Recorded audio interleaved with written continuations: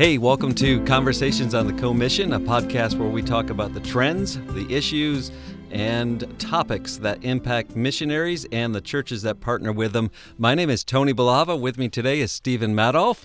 Well, hello again, Tony. It's good to be back with you. And today, it is a very special podcast. Right. Mm-hmm. In fact, this is historical because we have our first guest. We are joined in the studio by Brian Baggett. And it only cost us $20.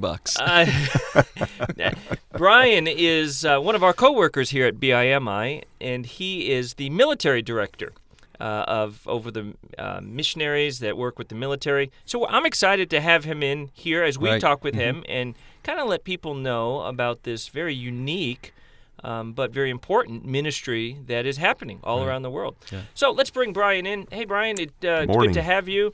And why don't you just tell us a bit about yourself? How, just kind of set the groundwork. They hear us all the time. Let's hear from you for a bit.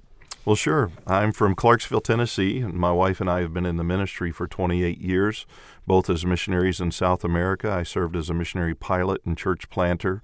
Then when we had to leave Venezuela years ago, we came back into the United States into pastoral ministry and worked very heavily with the military at Fort Campbell, Kentucky. And then 2 years ago, we were asked by BIMI to come and to head up the military ministries here.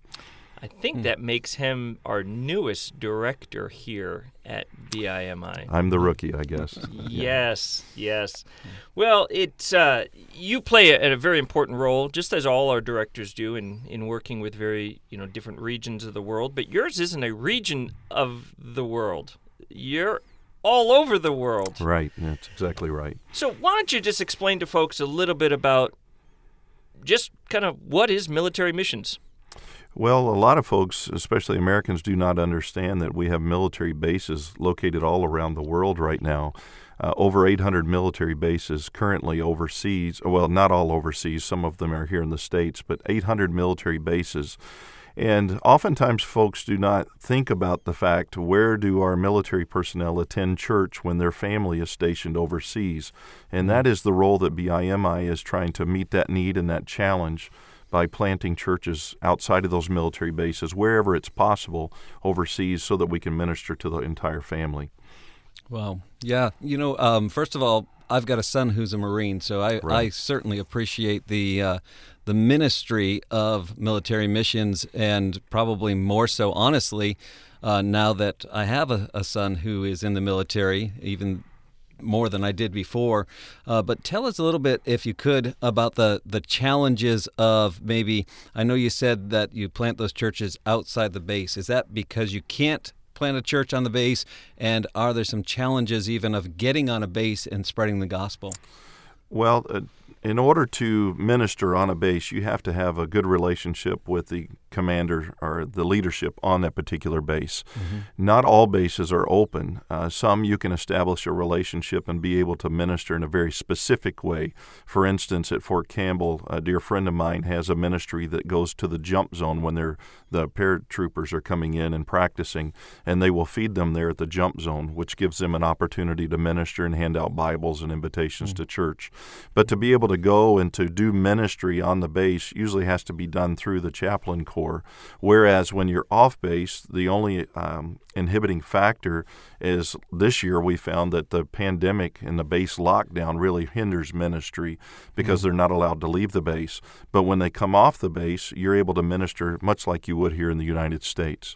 So could a military missionary go door-to-door soul winning on base, or can they only do that off-base housing? They can only do that off-base housing. Okay. Yeah. And you said that this is different than a chaplain, because I was never in the military, and so I just pick up what I hear, read, see on TV and things. So I'm familiar with chaplains in the military. Right. So this is different because the chaplain would be there on base and is an officer or so, or a position in the military, and your folks are not that. That's correct. There is a need for chaplains in the military. I'm glad that the government has seen that need and tried to meet it, because chaplains are allowed to go downrange to the battlefield, places that we would not be able to go as missionaries and have access to the military. The problem is you have every background, every denomination represented in the chaplain corps, and what they do is it's not the same as the local church. And what we try to do in our missions across the board is plant a local church to minister to the family, and they're not able to do that. And this is a need that we're able to step in and provide that for these military personnel. Hey, I just had an opportunity to work with one of your brand new missionary candidates, actually, on a video project. Something interesting, I think, from a military missionary standpoint, as opposed to a lot of our other missionaries. When they come to us, a missionary comes and says, I know I'm going to be a missionary in Southeast Asia. They have that country settled and nailed down, or the far north. They know where they're going in the far north. My daughters were asking me about that particular missionary couple, and they said, where will they go? And I said, it's so very different for them because they minister to a, if I can say it this way, a people group, the military, right, and they go where the need is. Can you explain to us how that works and how they end up in location A or B, as opposed to coming here and saying, I'm going to be a missionary in Papua New Guinea or in Greenland? Well, it's a great question, because oftentimes you will prepare to go to a particular military base, and then due to a decision coming from the Pentagon, there'll be a base closure or a drawdown of that base, and planting a church there is not a viable option anymore. So military missions has to be somewhat fluid, is the way I like to say it, and we have to be able to, like for instance, right now there's a big drawdown in Germany of our U.S. troops, but they're moving a good number of those troops to Poland, where we do not have a presence in our military ministry. And so one of the things I hope to do is to travel to Poland, or have one of our guys travel to Poland and see, is this a real need? Is this a real opportunity for us to send a missionary to start a church near those new bases? Wow. So what happens in that situation? What happens to the actual buildings where they're meeting? Do military missionaries typically just rent a building because it's so transitions that may happen, or do they own the property? And next they could find themselves with a building and property but no base there. So what happens in that situation? Well, years ago there was a large drawdown in Germany, and I believe it was 20 bases that were closed just in Germany. Dr. Tom Lancaster, who was a military pastor at that time, had over 123 people in a matter of just a month transfer out of his church, and he had to close the church. Now, in some cases, there's a number of nationals that will be attending the church if it's been there for a while, and that ministry can transition to a national-style ministry. But oftentimes, they just have to close up shop and move to the new country and look for a new building and start a brand new church from scratch. Wow. So as you speak about troop movement and mass troop movement, I know, for example, my son, he is never in one place for a very long time.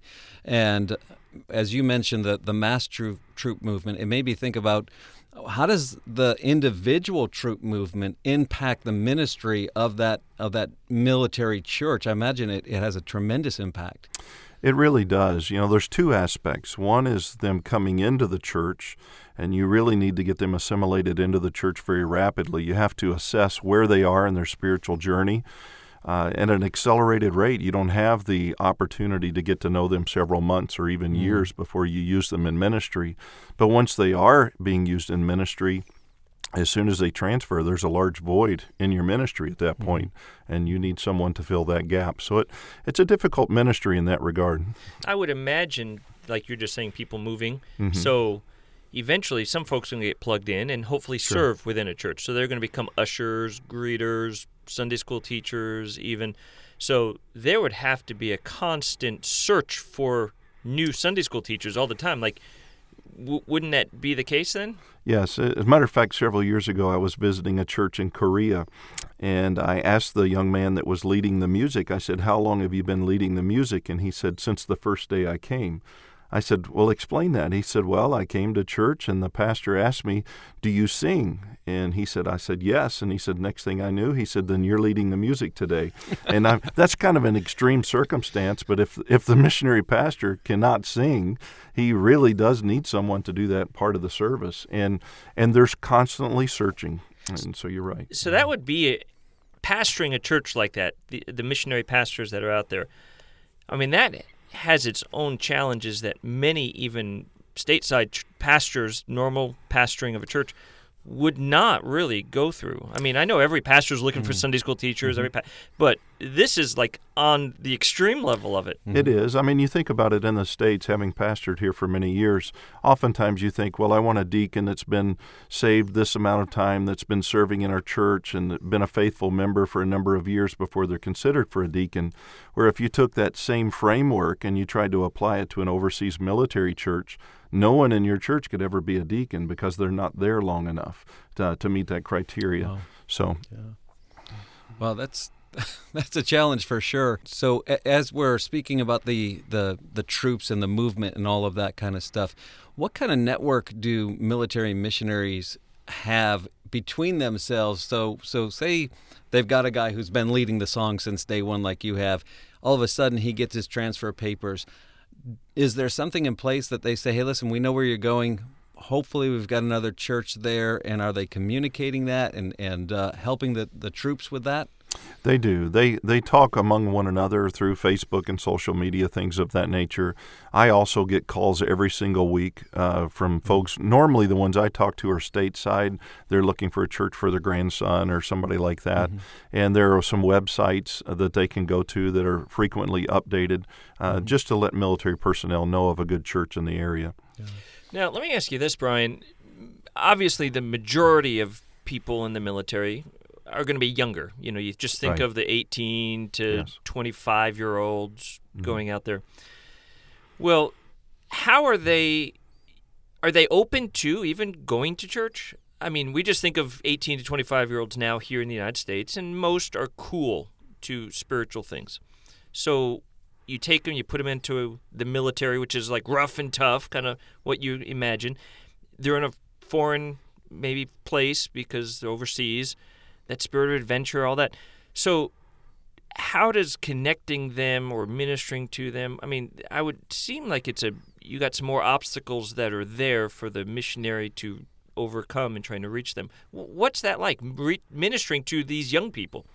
Well, it's interesting. You know, when a family transfers in, generally they're looking. If they're of a church background, they will be looking for a church. And they can find you. If you have any web presence whatsoever, be it social media or a website, they will find you. Let's say a young single man or a young single woman that comes into the area. Oftentimes they do things in groups. There's a lot of peer pressure. There's a lot of camaraderie.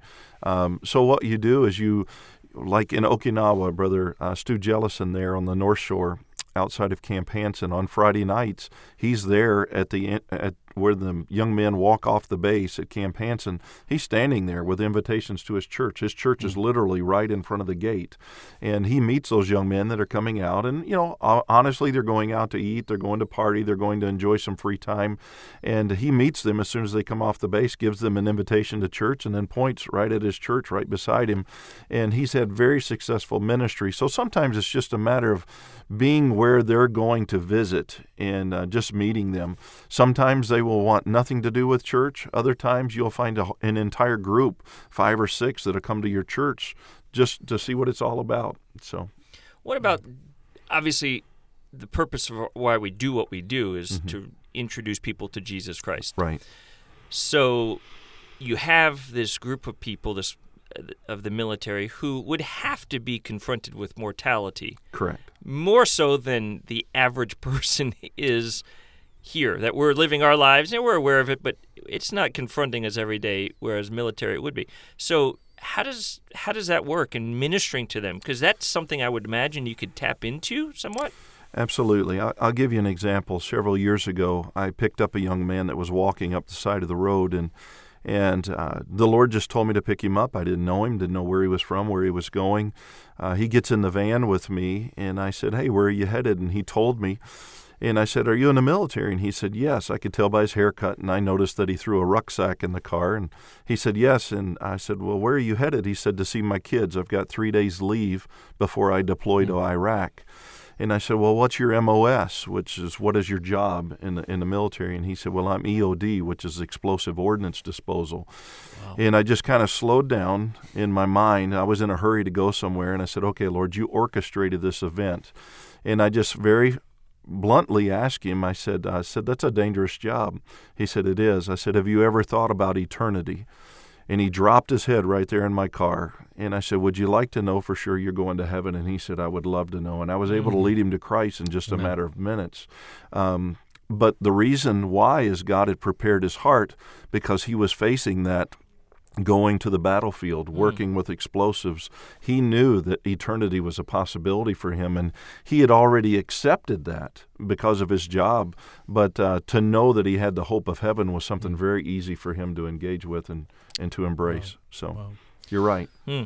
That's amazing. That's an awesome story, and I imagine it's something that you could probably tell over and over again inside of military missions, and as those young people are confronted with eternity in that way.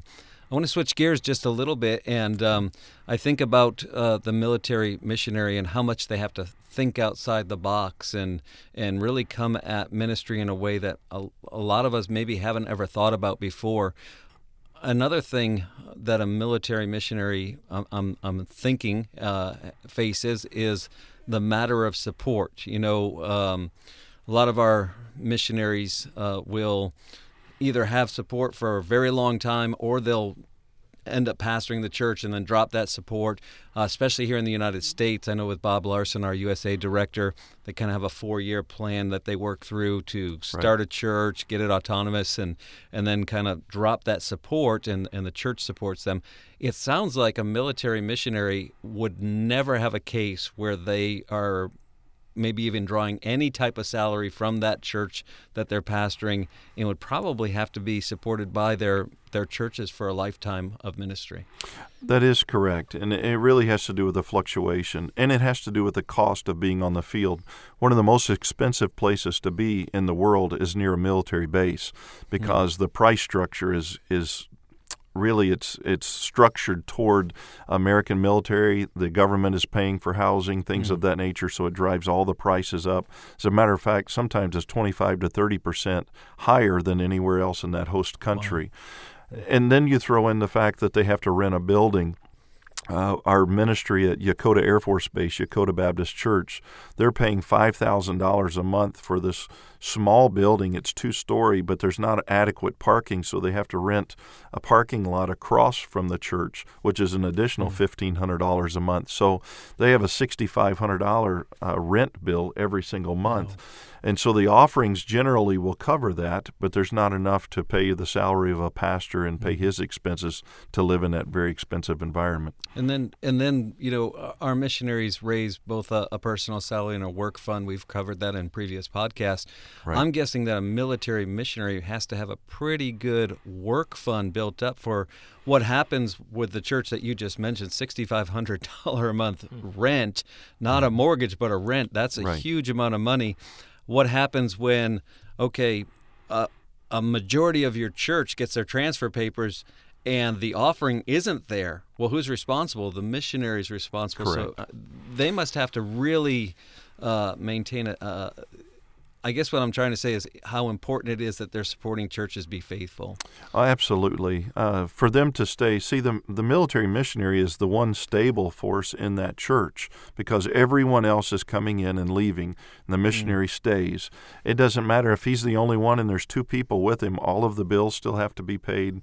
All the ministry has to continue on, all the responsibilities of ministry. So the financial, if we can remove that financial fear, if you will, for lack of a better word, and they know their stability in that area of their life, they can fully focus on just maintaining that ministry and keeping that ministry moving forward. Wow.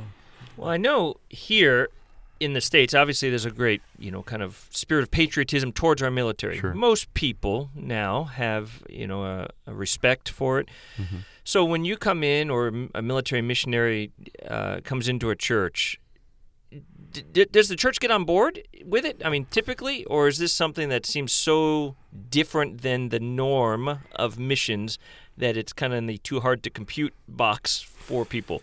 Well, it is a unique ministry strategy and missionary outreach, but I find, as a matter of fact, every church I've been in for the last 2 years I've been in this position, there has been at least one serviceman, whether they're a veteran or active duty, that's in the church. And I usually try to connect with them because that brings out that spirit of patriotism. And the church understands. Oftentimes, they're not even aware that there's a need for this type of ministry, but they do embrace it and get behind it. I have my mailing list. I get emails all the time now from folks that I met in churches that have served, and they're excited about different aspects of military ministry and wanting to be updated. So it's exciting for me to be in this position. And the folks that are trying to raise the support, right? Do they have to have a military background to be a military missionary?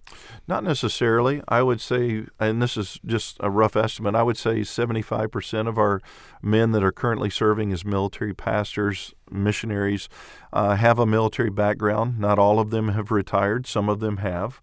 Others are young men that were raised in military families. Their father or their mom was in service, and they continue on. But then we do have a few that do not have a military background. They just have a burden, and that should never hinder someone from saying, I'd like to be used in this area, because if you have a heart for ministry, you have a heart for souls, and you have a spirit of patriotism, you'd like to minister to our soldiers and airmen, and there's an opportunity there for you to do that. Wow. Well, what a great ministry this is, and so many things that people would probably, like you said, not ever think about in a local church. I think a lot of people probably just think, well, there's chaplains, and so the military's all set. What an amazing opportunity for ministry and for missionaries to, connect with people and to carry out the Great Commission in such a unique way. If somebody's listening to this and wants to know more about military missions and how they get involved, whether that is going themselves or just supporting maybe, is there opportunity for people to just support a missionary? I'm not talking finances now. How would they do that on the field and go about maybe helping a guy who's out there ministering to our military?